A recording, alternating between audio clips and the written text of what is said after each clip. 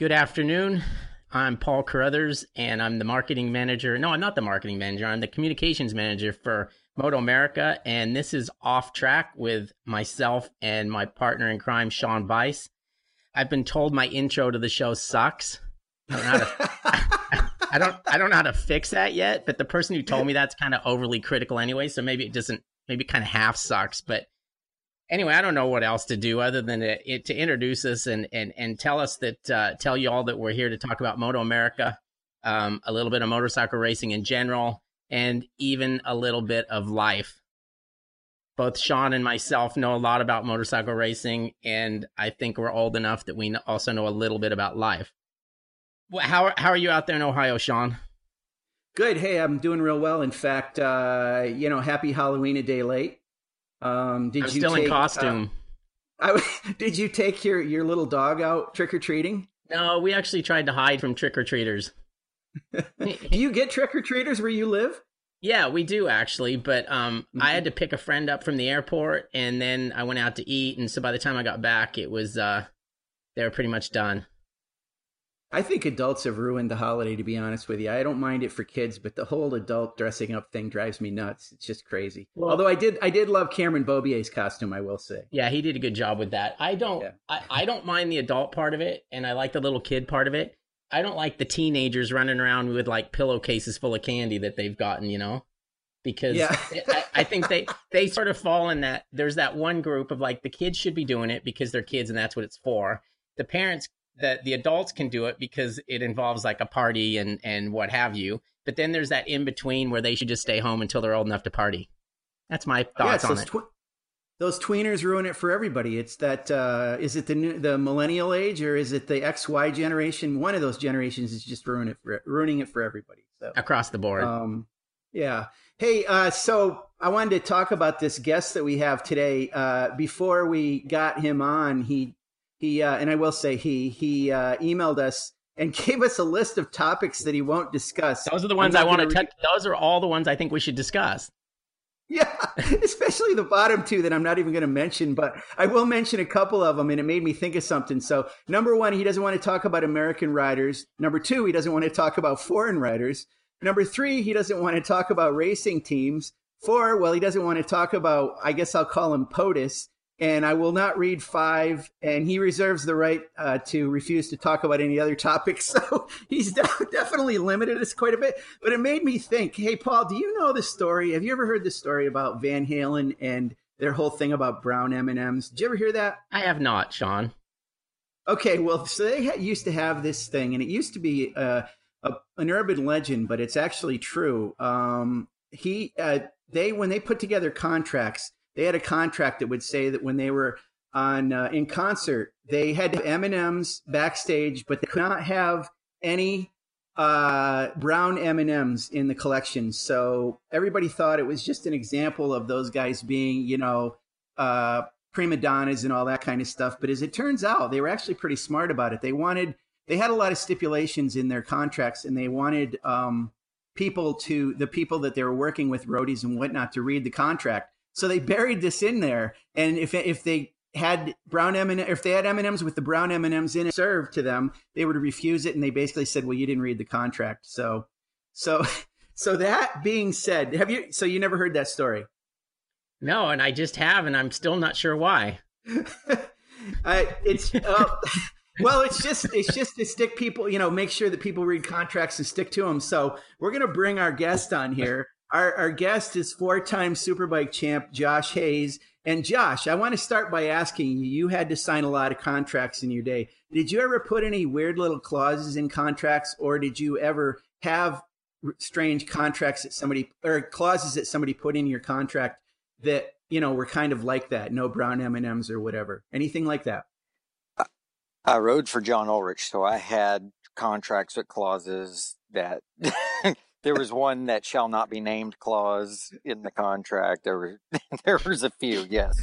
And all of them were based on some actual event or experience. So, and next I'm going to say to Paul, the not knowing where he was going with that story is exactly why all of your 1 hour podcasts are an hour and a half. And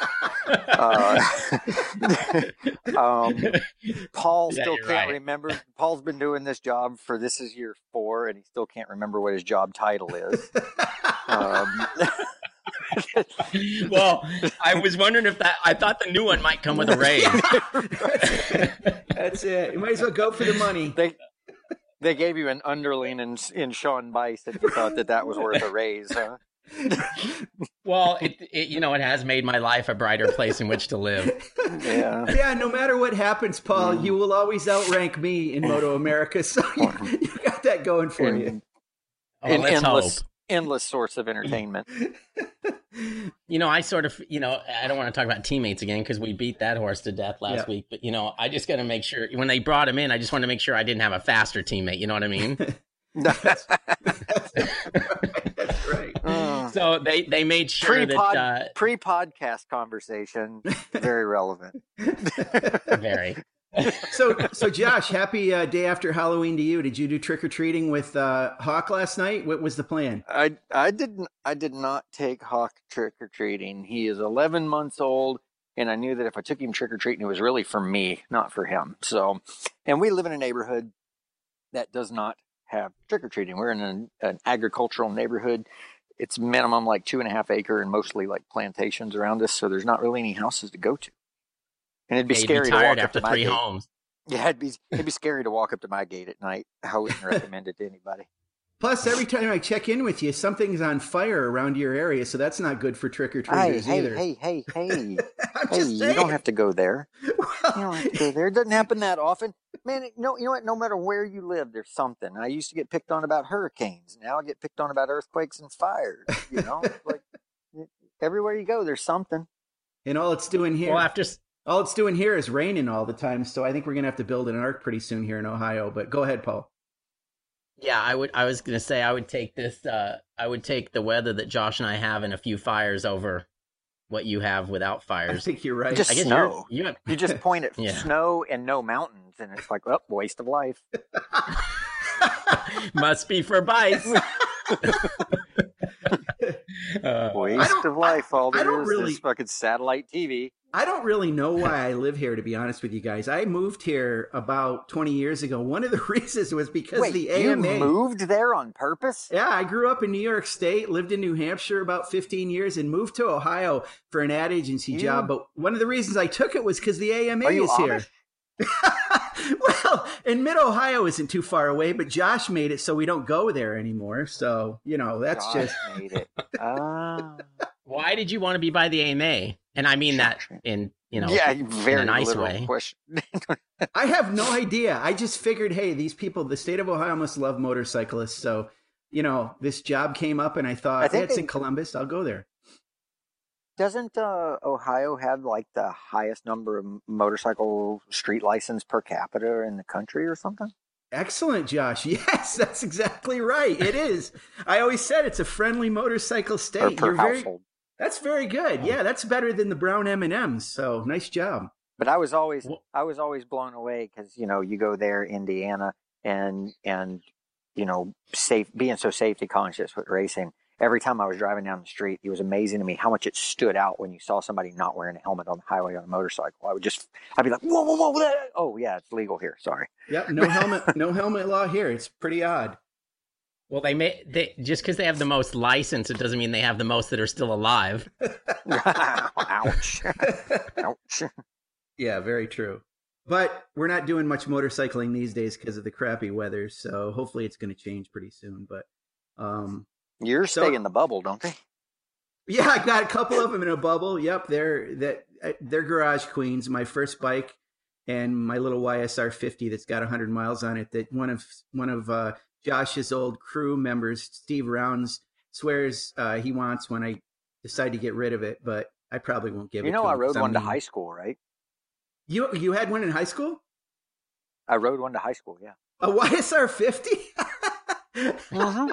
Did you get your knee down? Yeah, I bought one from one of the Air Force guys in Biloxi, Mississippi, and I would ride it. My grandmother lived across the street from the high school, so I'd ride it to my grandmother's house and park it there. I remember one morning I pulled up to the busiest intersection on the way to school, which meant there was a stoplight there. But it was like the main drag in town right there. And I remember pulling up to the stoplight, and the loop on my shoelace had gotten wrapped around the shifter. Oh, no. And I went to put my foot out and fell over on a YSR 50 in the middle of the intersection. Sitting there waiting for the light. Pretty embarrassing. Okay, you got to answer me this. Was like riding a YSR 50 to high school in Mississippi, was that a cool thing or not cool? No, I'm sure it wasn't. Okay. I was, but that being said, I was kind of like, I was invisible in school anyway. I was so shy. I bet 10 people remember they went to high school with me. So. Right. Why was that? I was just a shy, quiet kid, and I had gone to private school for elementary school. So then when I went and it was time to go to middle school, my parents couldn't afford to keep me and my little brother in private school anymore. So I moved to public high school, and only 2 kids I knew from school went there. So, I basically started over and didn't know anybody in school, and I was so shy. I actually remember in 7th grade, the first time I tried to have a conversation with one of the girls that I thought was pretty in school, and I had a couple classes with her and stuff. And the first time I'd ever been to a pep rally or anything like that, I'm sitting in the stands in the bleachers next to her, and I just said, "Oh, you don't talk very much, do you?" or something real awkwardly. And she said to me, "Just not to you." So I didn't talk to a girl again. Until after I graduated.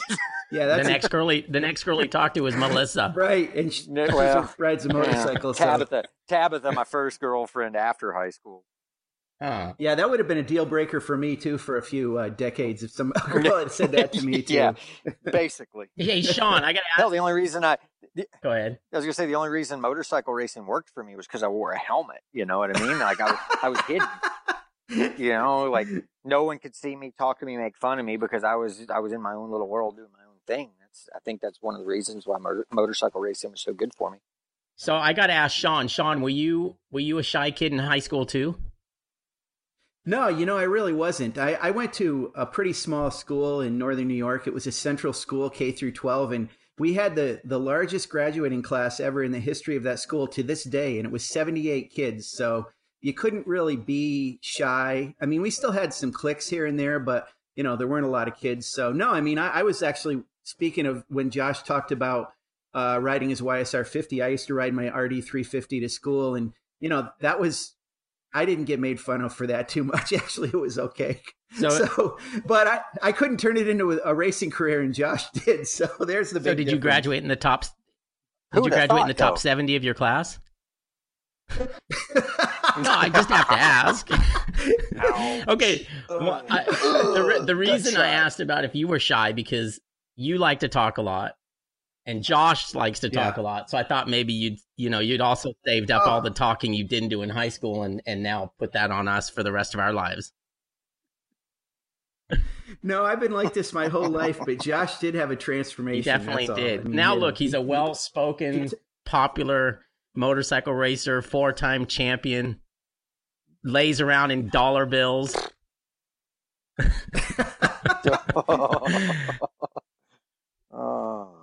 Had an interesting year this year, though, Josh, didn't you? Well, I don't know. I guess that depends on what you consider interesting. Yeah, I think he probably. Well, it wasn't. I think he kind of thought it sucked. You know what? No, it didn't suck. It didn't suck. It was just, it wasn't the perfect world. My life is fantastic. I'm blessed with how I ended up in life. It's just not going the way I wanted it to go. That's not the end of the world. How often do people actually get that to happen? So I got 2 decades of racing motorcycles for a living. What do I really have to complain about at the end of the day? So I would have liked to have kept riding. I think I still had some things to offer there, but I liked seeing and actually getting to talk to my wife during the race weekends a little. I liked getting to see her ride some. I enjoyed helping Corey Ventura and several other of the Junior Cup kids.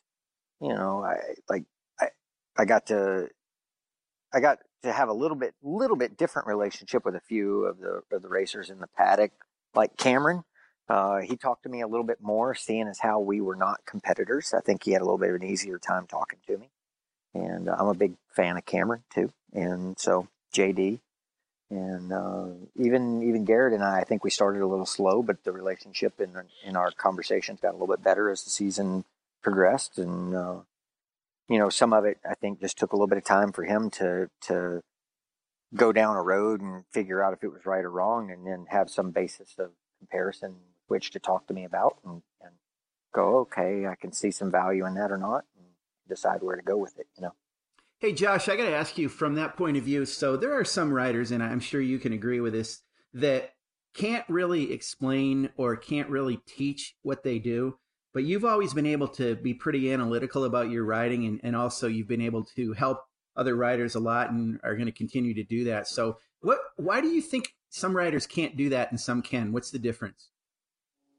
I don't know, maybe two things. One is, I don't know if I just found a way sometimes to articulate it well in some areas, not all areas. In some areas, I could just articulate my thoughts clearly to somebody. And then I think that I think athletes in general, there are a lot of incredibly talented athletes that don't know why they're as good as they are. Mm-hmm. They just, let's use a golfer or something like that. I have to think so hard to keep it within a certain range, which is usually the fairway to the left to the fairway to the right. That's my range, right? Like, I mean, I don't mean my fairway. I mean the fairway that's left of my fairway and the fairway that's right of my fairway. To keep it in those bounds takes quite a bit of concentration, mm-hmm. where there are guys who are so natural at it. They just say, oh, I just want to hit it down that way. I think I'm going to aim it at that little tree. And then they just bomb it right down there 300 yards or whatever they do, because they just have a feel and a natural way of hitting the ball that makes sense. So a person who can hit a ball like that can't always articulate how he goes about doing it. He's just swinging the way it feels right to him. The job of the rest of us is to study that and figure out how he does it and try to articulate it to the people who don't do that naturally and get them on the right path. And motorcycle racing was a bit the same. I was not the most talented guy, but I wanted it really bad, and I was willing to risk a lot to figure it out. And I had to figure it out in a few ways. And in figuring those things out, I learned a lot of lessons the hard way, and those lessons stuck. And I remember the process of how it went down, and what the feeling was, or the things I was thinking about during that process. And I see people, because I lived a lot of the mistakes to get to the right place, I recognize them in other people, and I can say, hey, I've been down this road. This is why I did it a little different, and this is what I tried to do, and here's a way to go about approaching it and see if you can get the same results I did. This year, when you had the test with this year, which you guys tried to break the internet, I said that last week with Westby Racing, and you rode Matthew's bike quite a few times this year, and I'm sure he talked to you about it as well. He wants that Magneti Marelli electronics really bad. You came from an era when you didn't use a lot of electronics, certainly didn't use much TC, to actually using it. You rode that bike. That bike has a stock ECU on it. Tell us what that was like, and if you were able to help him. I before you broke the bike, of course, but go ahead and talk about that if you would. I think what the Westby team wanted from me was basically an evaluation, mm-hmm. and just, we have a YEC system. I had ridden a YEC system a few times before when I rode with Yart.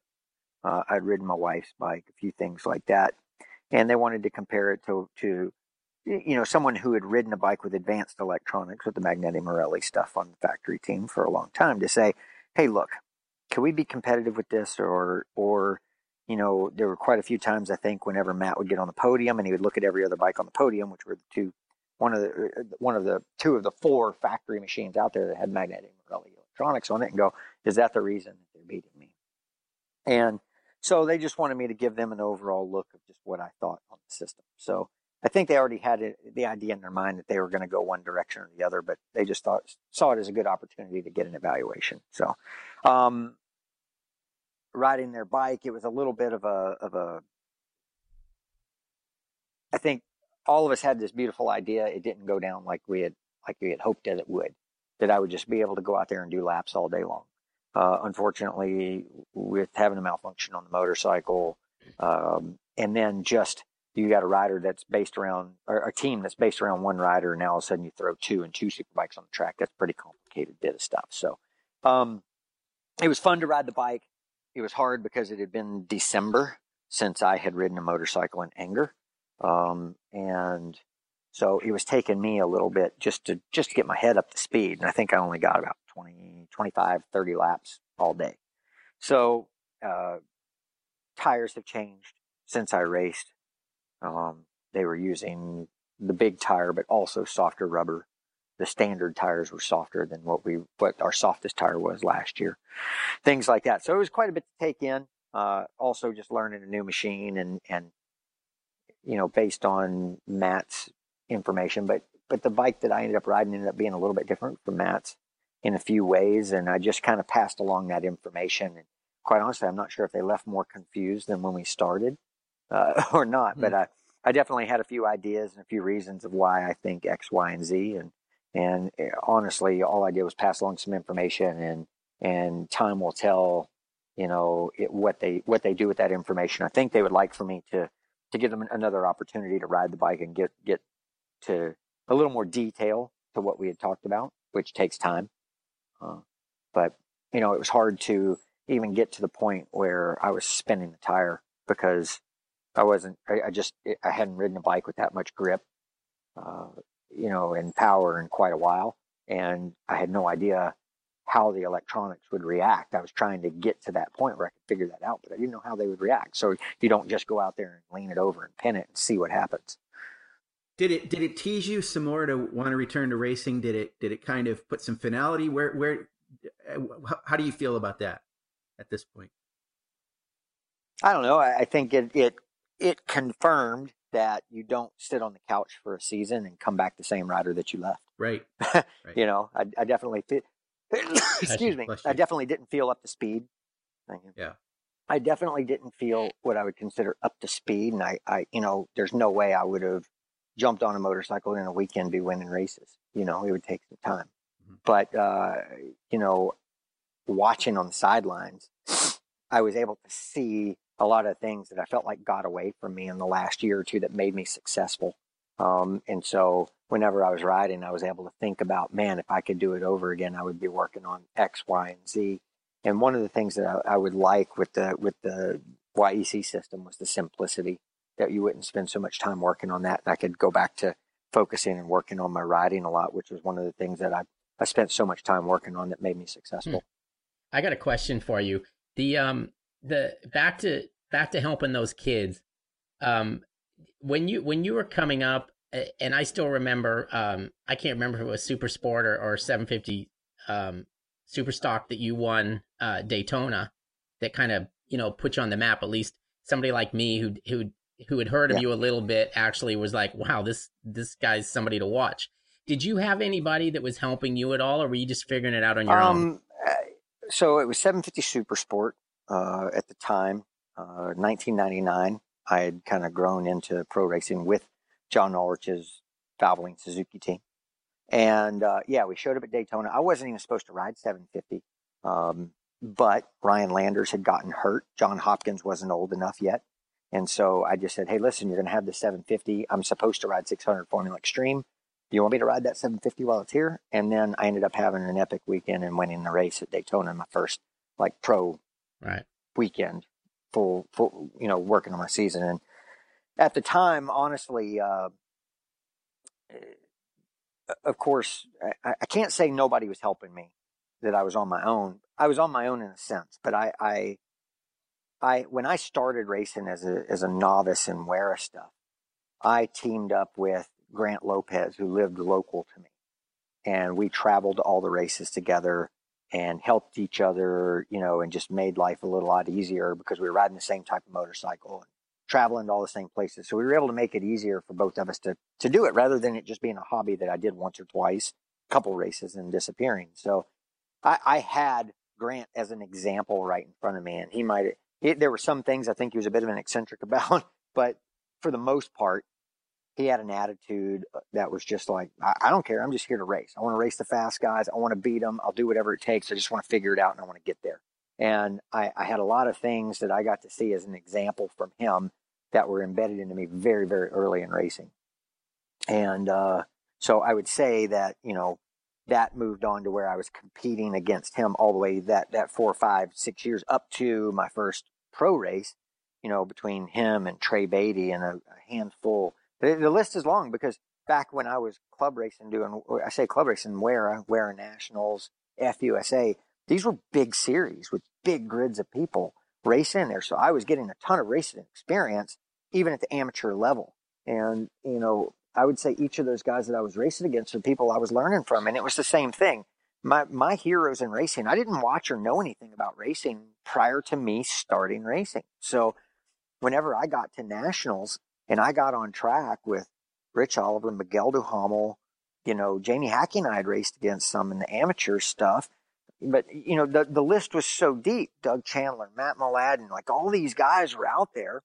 And I got on track with them in 600 Super Sport. And these are my heroes that I was watching on TV. And all of a sudden I was on track with them. And I would see them do things on the racetrack and be like, oh my God, like I got to figure out how to do that. I remember one particular instance with Miguel where he did something at Sears Point in front of me in 600 Super Sport. And I was just like, all right, well, I guess if that's what you have to do to win Super Sport races, I'm never going to make it. My career, I might as well pack it up and go home. But, I went back and hunkered down and said, well, I guess I'm going to have to figure out how to do this if I want to do it, and started working at it. And so there was no person in my corner standing over my shoulder, watching me ride, telling me what I needed to do. That really didn't exist whenever I started racing. Everybody was out kind of figuring it out on their own. But at the time, there was a way to get a lot more experience prior to getting to pro racing. So right now we've got these Junior Cup kids that only have a year or two of motorcycling experience showing up to race Junior Cup at the national level. And they're racing, to be able to do Moto America, they can't really afford to do a lot of club racing also. So they're doing 9 races in the season, and that's their experience level. And so I'm able to offer and bring something to them of 20 years of experience of racing a lot that hopefully I can help fast track them a few lessons. Let's go back to that 1999 Daytona race. Did that surprise you as much as it surprised the rest of us? I don't really know. I don't know how to answer that question. Like, I don't know what my expectation was. I can't really honestly tell you. I think I was pretty blown away to show up and win, right? I was more blown away by what I did in 600 Super Sport. 600 Super Sport was just flat out amazing to me. But that bike I loved that 600 at the time. In 1998, I had won everything I touched on that bike. And then I got to AMA Nationals and we show up at Daytona that very same weekend. And I'm sure that the 750 race helped me, but I qualified on the front row. I qualified, was it third? I think they put 4 on the front row. And it was Miguel, Rich Oliver, me, and then Nicky. And the next Suzuki had the number 1 plate on it. It was Steve Crevier, and he was on row 4. So wow. I was, that blew me away more than anything. I remember qualifying, rolling out with Jason Pridmore, Richie Alexander. Jason was a friend. He had raced with me in some WERA stuff, and we just knew each other not well, but we had met and kind of talked a little bit, and he was being cool and helpful with me. And I rolled out with him because you remember they used to do even numbers and odd numbers. They broke it into 2 groups for qualifying. And so we rolled out, and Jason and Richie and I rolled out together. And I, by luck of the draw, drafted the 2 of those guys into turn 1 at Daytona to start my qualifying lap. And I remember getting into turn 1 and I thought that I'd lost the front or something. I'd drugged the cases or something in turn 1. And I was so afraid that I was holding them up that I was just going for absolute broke, thinking that I was killing us, right? Like, oh my God, I messed up. I'm leading through the infield. I'm ruining everything. So I come out onto the west banking and I'm tucked in as tight as I can. And I'm like, okay, well, I guess they're just waiting until after the chicane, and they're going to pass me to the finish line so that they can get the lap time on me. So I make it through the chicane, and I make it all the way to the start finish line. I go through turn 1, I turn around, and I'm by myself. And I go, oh man, I hope I didn't screw him up. And I just pulled away, and I was on pole at the time, with 30 seconds to go. Miguel and Rich Oliver drafting together go about getting the time they needed for pole. And it was all pretty amazing. And the thing that probably was even scarier was John Ulrich was so blown away that his wheels were turning, and a guy who had been pretty hard edged with me was all of a sudden being really nice to me, and I was a little scared, quite honestly. So it was that right there made things quite overwhelming for me when that happened. Josh, can you point to one race in your career, or can you say what was your greatest single race win in your career? Is there any that sticks out? Probably the one that stands out to me the most would be 2006 Formula Extreme at Mid-Ohio. It was for the championship in Formula Extreme. We were racing against Eric Bostrom and Jason DeSalvo for the championship. They were the factory Yamaha, basically Superbike team. They got a warm-up year in Formula Extreme with the R6 and then moved up to the R1 for Superbike. And, Honda had a history of doing well in Formula Extreme, and they had decided not to run the factory team for the season. It was just going to be, Kevin Arian's team, and myself and Aaron Gobert were there. And we got to the last race. I had finally started winning some races at the end of the season. I had been beat by Eric at that racetrack only a month prior. Then we showed up for the second race of the year, and I've never been more ready to go for anything in my life. And I went out and just put together a performance that I was extremely proud of, and everything just happened like it was supposed to. And it's one that I'm very, very proud of.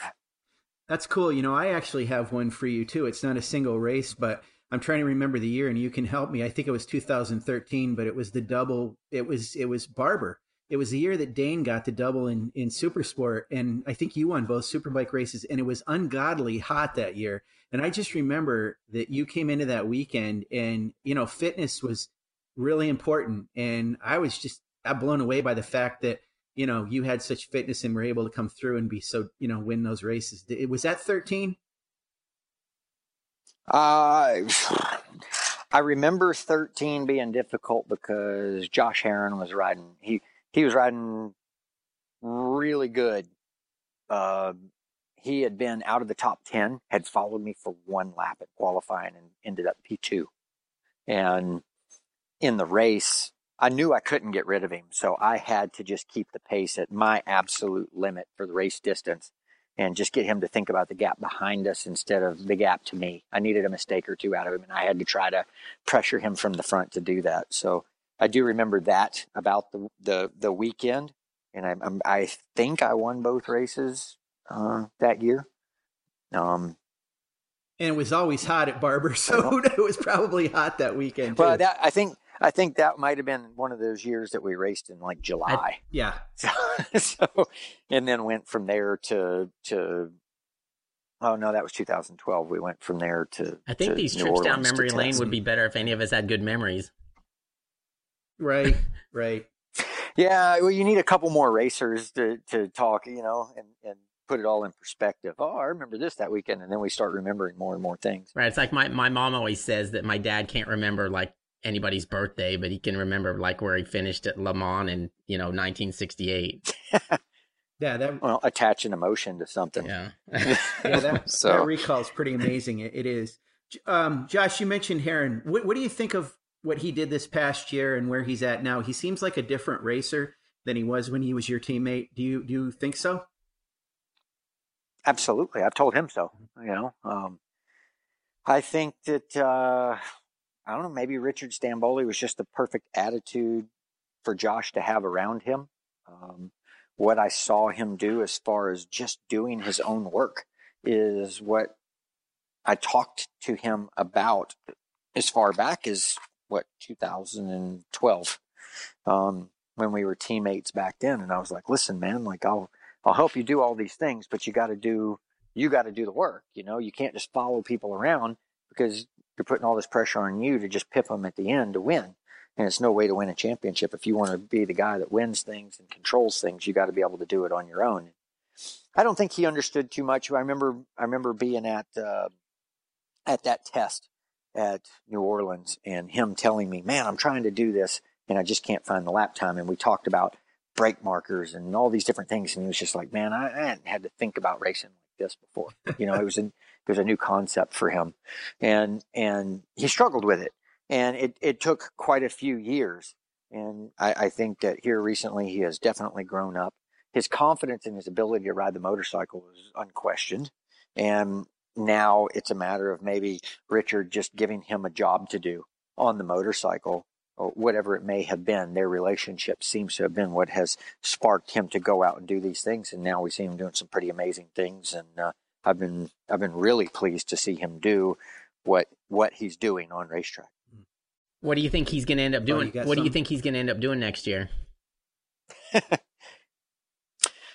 I don't know. I don't know what we're going to see him do. You know, I mean, I hear that he's in for the Yosh ride. And then I think that there is still opportunity for him to continue with the attack program. So in Josh's vision of the world, you know, which may or may not be popular or correct, in my vision of the world, I like what he's doing with Richard. Like I said, I think Richard has been a very, very good thing for him. Look at what he's done this year, and given a full season starting prepared at race 1 could be, you know, the best stuff we've ever seen from the guy. As much as we all would want that Yoshimura ride, and as good for him as, you know, like the idea of getting on a factory program like that sounds, based on what I've seen this year, I think he should stay put with Richard and continue the growth that he's doing, because I think he can win from there. And it's good for Richard. It's good for him. We need that team in the paddock. And if Richard were to lose Josh, from what I understand, there was potential sponsorship, but based on having Josh on the bike. And I would sure hate to lose that team, because I think it's a quality one that we need in the paddock. So as much as I want to see an American on that Yoshimura ride, I hate to lose a team. And then now we've also seen, I think it was also. Road Racing World had a story, and actually was they quoted Stamboli that he has talked to Marco Melandri as a backup in case Josh does leave. So there is a good opportunity that, you know, even if Josh does leave, that we don't lose that team, which would obviously be good. And I mean, having somebody like Marco Melandri in the series wouldn't be a bad thing either. Yeah, I mean, I see the benefits to having somebody like that in the series.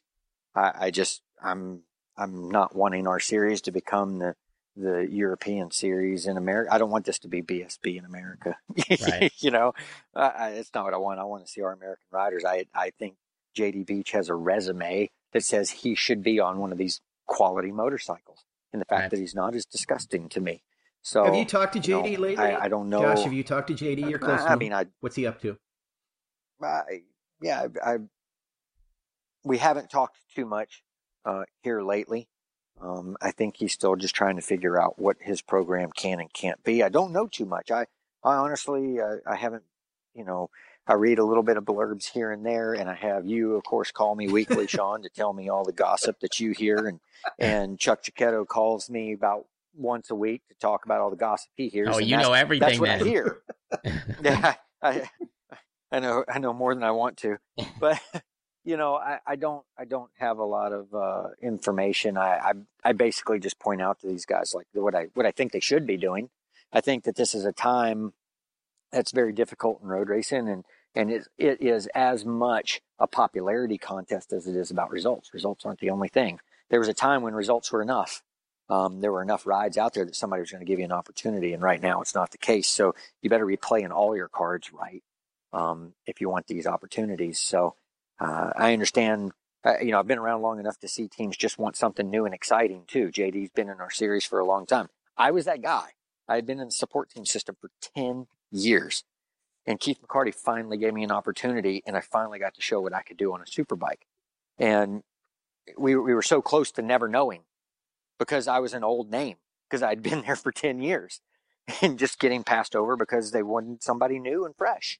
Mm-hmm. So I hate that for JD.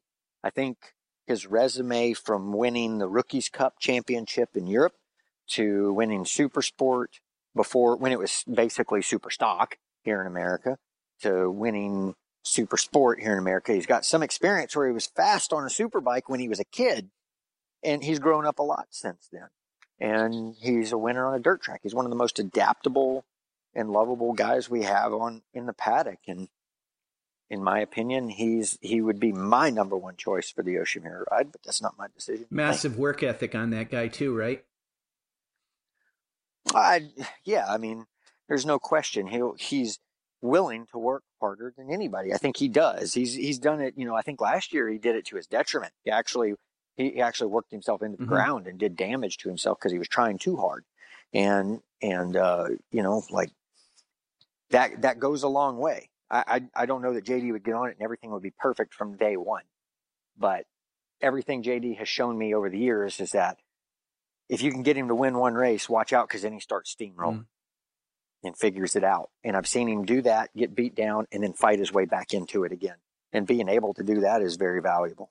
Well, you worked, Josh, this year with Corey Ventura, with Melissa's team, and he's 16 years old. He's been racing for a couple of years now. He's a little bit of a veteran, kind of. But what do you see in him? And also talk about what you think his pathway is going to be, because he seems like he wants to get on a 600. He wants to get on a bigger, a 1,000. He seems like he really wants to push himself.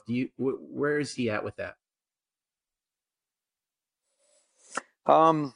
Yeah, the Junior Cup kids that I was working with, Corey, I ended up spending probably the most time with because he did the program with Melissa, and he came here and he stayed at our house a lot. And we, it's funny, like our relationship changed a lot because when he came to my house originally, he was a 15 or 16-year-old kid who was going to stay at Josh Hayes' house, and he was like, ugh. So I could barely get him to talk.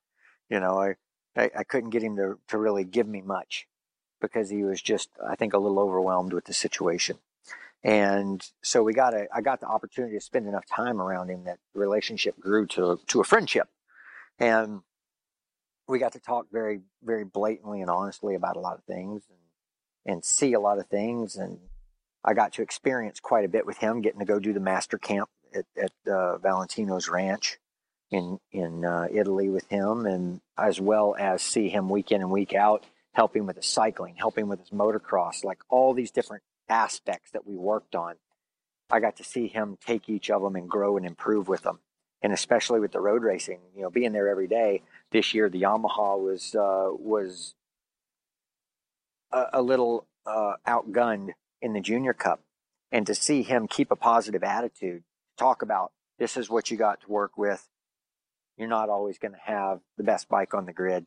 You got to keep fighting, and to see him do that, and then and learn a few things about himself, and make the adjustment and the adaptation, and become such a consistent contender in the second half of the season, I was really proud of. And it makes me think that, yes, he's a smart kid, he's a talented kid, and he does have it.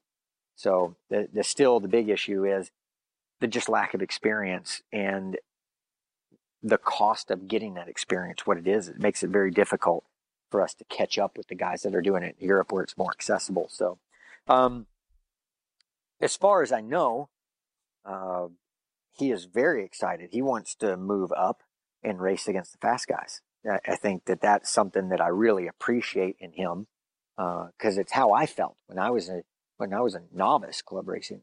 I would have turned expert in a race or two if they had let me, because I wanted to race the fast guys. I wanted to go race nationals before I was probably ready to go to nationals, because I wanted to go race the fast guys. And I wanted to get out there, learn how to do what they were doing, but I couldn't do it if I wasn't out there with them, is what I felt like. So I think Corey has a little bit of that attitude too, where he's like, I know I'm not going to walk out there and win these races, but I'm on the upswing. And while I'm on the upswing, I want to go out there and learn everything that I can. And so I don't know what his path is going to be next year. There's a lot of things and talking, things up in the air. He's limited in a few areas, and has potential in others, and all of it is kind of above my pay grade on where it all ends up and gets talked about. So I kind of gotta. It's all just talk at this point. So I know he's working on having a good program next year, and we'll have to wait and see what plays out. Yeah, I talked to him earlier this week, and we talked a little bit about super sport, and he said that about he wants to ride a bigger bike, and he even said, if I get a top 10 in super sport, then I'm amongst the fastest guys in that group. So that's what he wants. That's at least what he said he wants to do. He's a scrapper. I mean, I think that this year it's so hard to look beyond right now, right? And so when we rolled out and the Kawasaki 400 and that KTM 390 were so fast, and the guys just were getting pummeled in those early races, it would be easy to just give up the fight and be like, well, I'm just going to see where I place here and there, and because we're outgunned.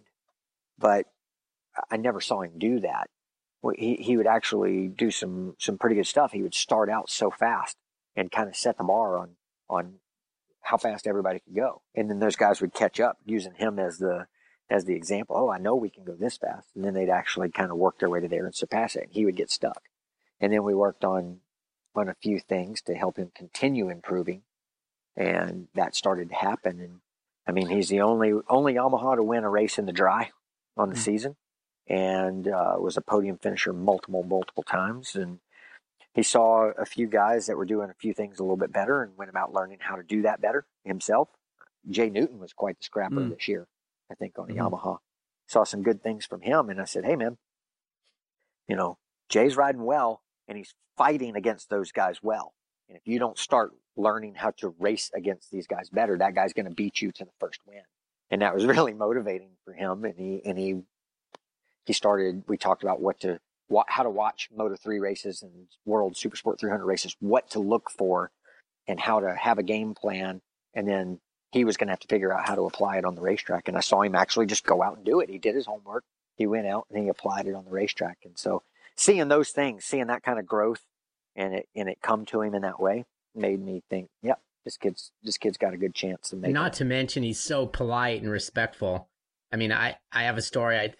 Seriously, when I have a story I have to tell about him, because it pretty much sums up the way he was obviously raised and the way that he is.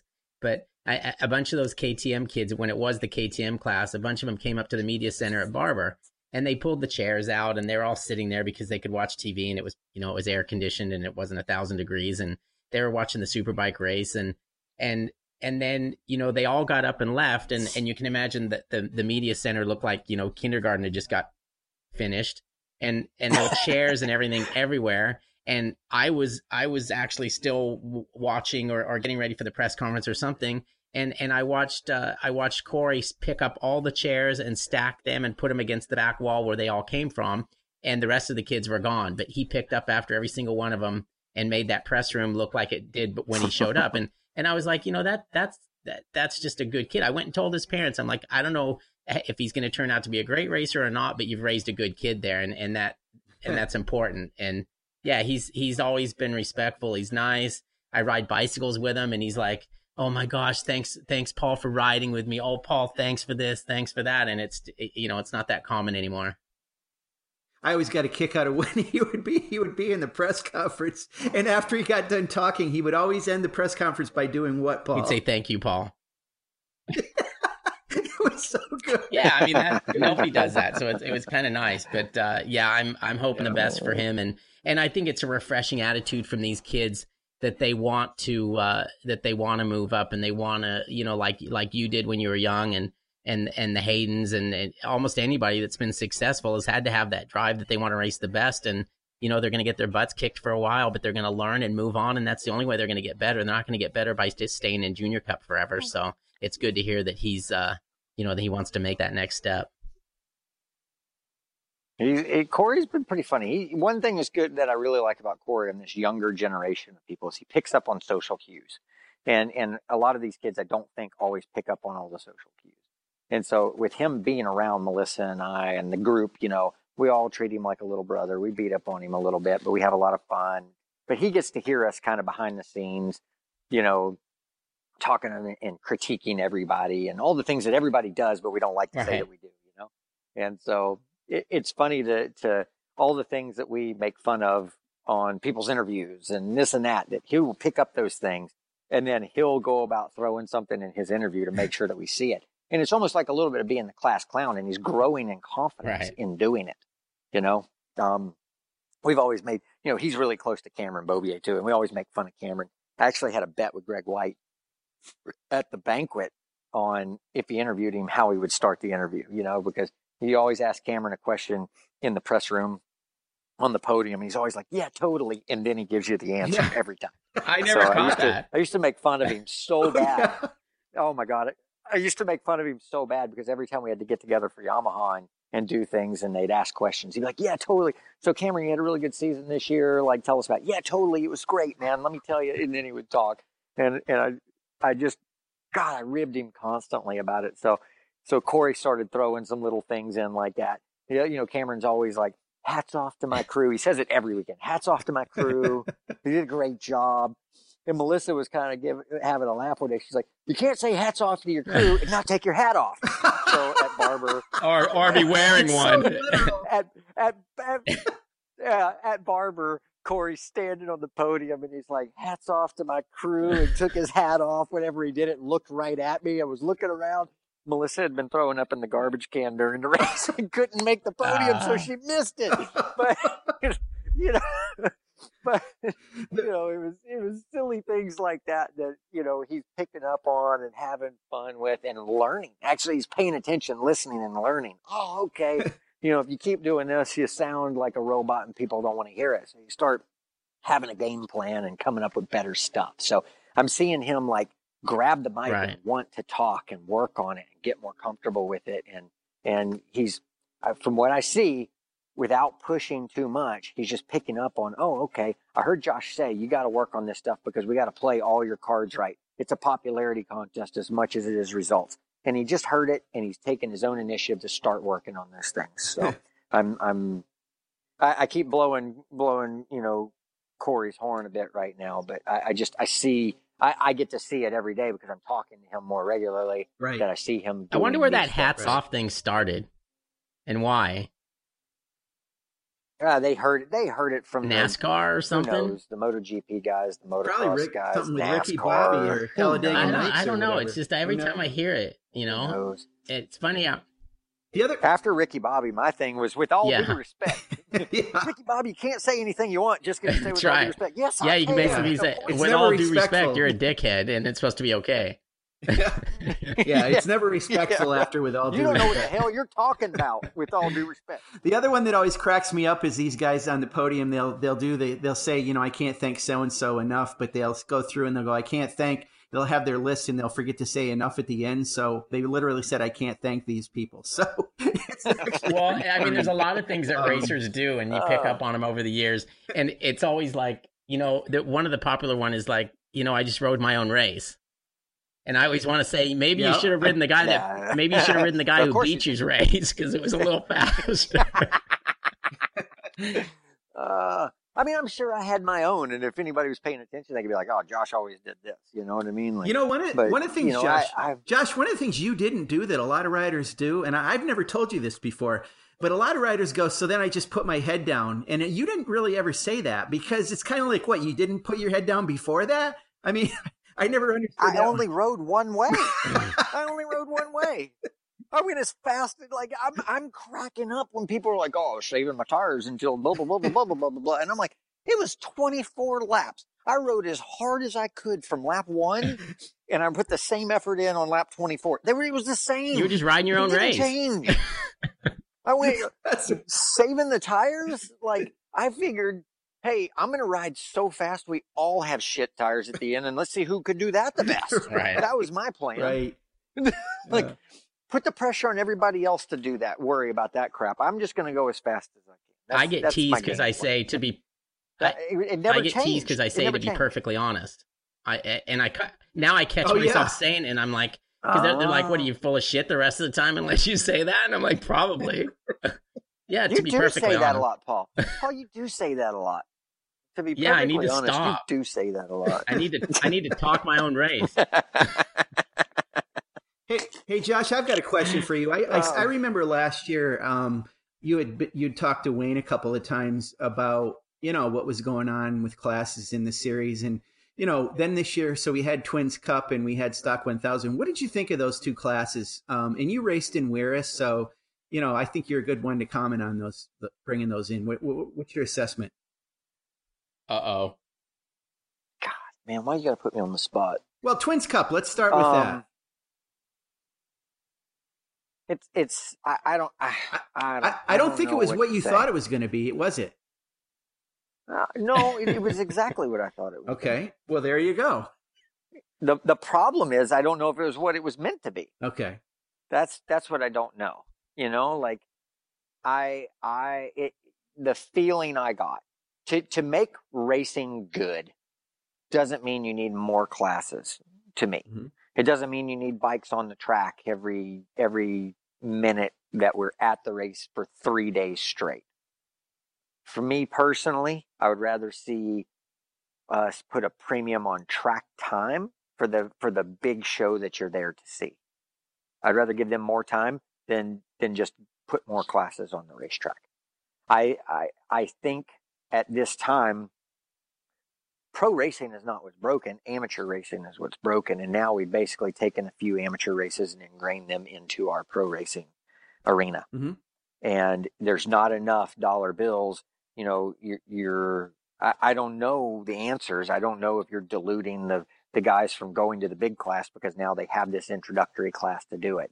But it's hard for me to build these as pro classes when the feel of the class is we're trying to get the locals to come take part in the nationals, right? We go to their area and people who are racing these bikes, these classes are big. These are the guys we just need them to show up, and they're not quite getting enough experience in their region that they can show up, like they did back in the day. You remember Robert Jensen used to show up when we came to Brainerd and a few of his local races. He was club racing for a living, chasing contingency money, and he would show up to an AMA National when there was 15 paid guys on the grid and finish, in the 7th to 12th range. He got into those guys that were paid to race, and he wasn't doing pro races. He just did it when we came to his area. Right. So Jason Farrell was like that a little too. That doesn't exist anymore. Right.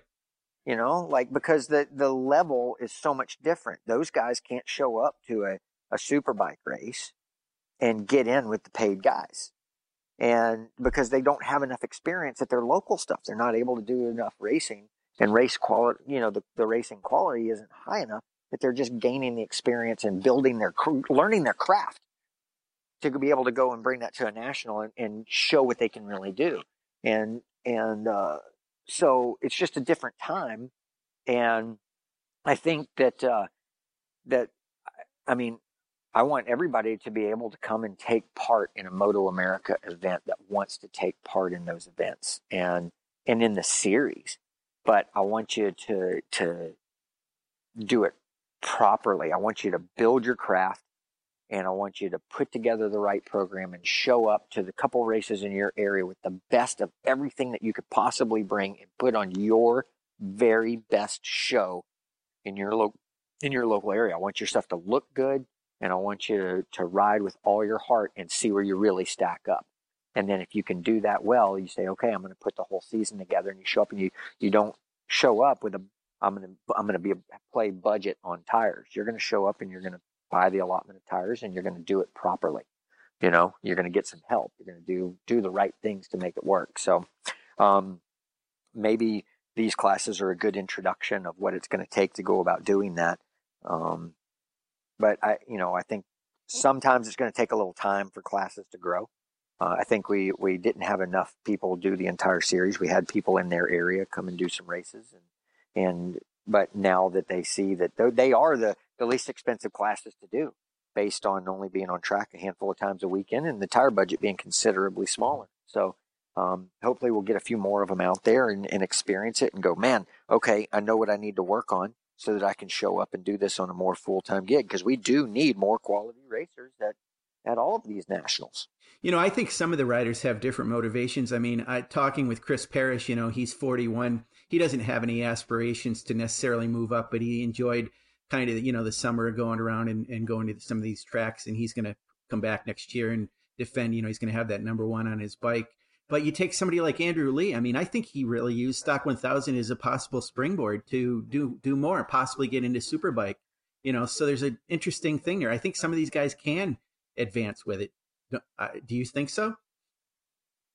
Yeah, I mean, to me, I look at Stock 1000 and I see it more streamlined with where we're going, right? The hungry people who are wanting to get to nationals at their local races are riding, the 600s class and they're riding the 1000 class. So that is a more realistic and a linear introduction into our series.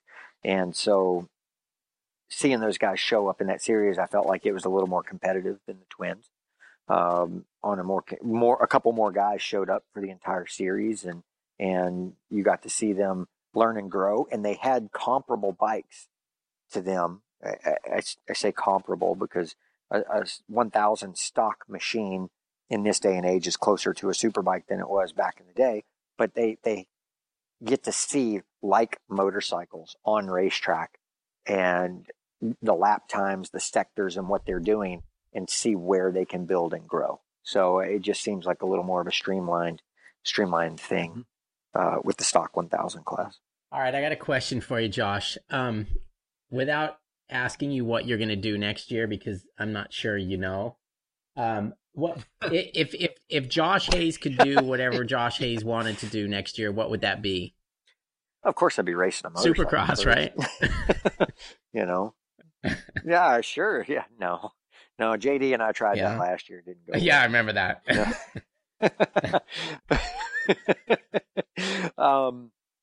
No, I mean, I love racing motorcycles. So if I could be out there racing the superbike, that would be the first thing that I would love to do. Unfortunately, it's just not that realistic. And if the right people got behind it, man, I would fight hard for it, and I would go out there and ride the best that I could. I don't know how it would go because I don't know that I'm the same guy that got off of a motorcycle a couple of years ago. I have some ideas on what I could do to improve a few areas, but like I said, you don't go sit at home for a year and then come back. I remember when everybody was all excited, like Ben Spies was talking about coming back. I don't care what you say. A guy doesn't go sit at home for 4 years and come back the same guy that he left. It just doesn't work that way. So, but that would be a lot of fun, whatever else might happen, I don't have any idea, like I can't imagine not being at the racetrack. It's been a second home, an extended family for 25 years. And I want to be at the racetrack. I want to be a part of it in some way, shape, and form. And it's funny because for the first time in that many years, I don't know that I'm going to have a place there. So, unfortunately, with Yamaha continuing to shrink, I think I'm going to be able to keep a good, tight relationship with Yamaha, but I don't know that I'm going to have a purpose for them at the racetrack, at least not throughout the entire series. I think at select events that they will have some use for me there. So, I'm hoping that I can find some way, whether it be working with riders, working with BN Sports, working with Moto America, working with the team, anybody, I can find some way that I have a purpose to be there and be a part of the show, because it means a lot to me. Can you that type? The show does well. No, I'm not very We good. don't need any more. You've seen my hands. I mean, if you can type decent, I'll give you Sean's job. I was going to say, I thought you were headed there. Oh no, he can't. I peck at a keyboard. Hell, I could dictate. Yeah, we got enough. We got enough dictators. Yeah, he's a dictator, no doubt. Dictators. Yeah, he's got that Captain Hook little finger that isn't going to be able to go on a space bar anywhere. Oh my god, dude! I never learned how to type, and like my hands are terrible. I haven't opened my laptop up in really? a week and a half. So you haven't been. Well, you do. You know what I've got to tell you. it might have been too little too late, but your social media was a little more on point this year than it was in years past. And I understand, you're focusing on racing and this and that, but I just had to get that little dig in there. But no, this year I was pretty impressed with it. Well, I get beat up a lot about my social media, but that being said, I'm just not like, I don't know how to explain it, man. All these people, like, who takes all these pictures for these people? I'm not surrounded by an entourage of people, and I'm not asking them to take my picture, and I don't stop to take pictures because I'm busy. Your wife's busier than you, and she does a good job with social media. I know. Well, she's a pro at it. I don't like putting my life out there for people. Yeah. It's mine. Right. It's all you've got. I don't need everybody to know what I'm eating for breakfast. Right. And when I do something fun and I do something that's worth talking about, I try to put it out there for people to get to see it. But, I'm pretty lucky. And if I just put up pictures of my life every day, I'm at the golf course today, I'm riding dirt bikes today, I'm riding my road bike today. I feel like I'm showing off. Yeah, I know. I know how lucky I am. I don't need to tell everybody else how lucky I am. I feel like, and I don't know. I just do me a favor. That in some ways it doesn't feel right. That number 6 on the list of things we're not supposed to talk about. Don't do photos of that. Yeah, we don't want to see that. Nope. All right, guys, we're gonna wrap this thing up because I know Josh has his little boy there running around. And I think the nanny's going to have to leave soon, and he's going to have to take over, which worries me to no end.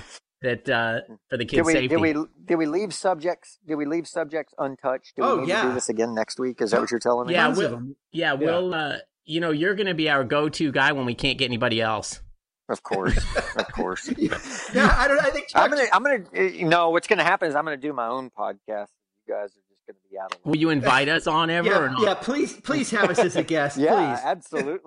Absolutely. Okay, the one thing I got to do, maybe that's how I'll make a living. The one thing I got to do before we say goodbye, because I got in trouble because I haven't done it yet. But if you like what you hear, please subscribe on whatever method you're using it. If you don't like us, just go ahead and subscribe anyways, because it might keep us in a job.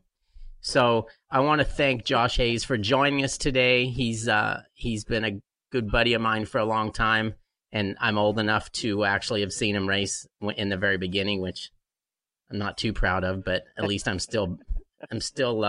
not pushing up daisies yet. So, and Sean, again, nice having you, and we'll do this again next week. And like I said, Josh, you're more than welcome anytime. You've always got good things to say, and you've got a lot of knowledge, and I think sharing that knowledge with our listeners is a good thing. Yeah. Thanks for having me, guys. Good stuff for sure. Thanks, Josh. Thanks, Paul. All right, you guys. Have a good day. Take care. Bye.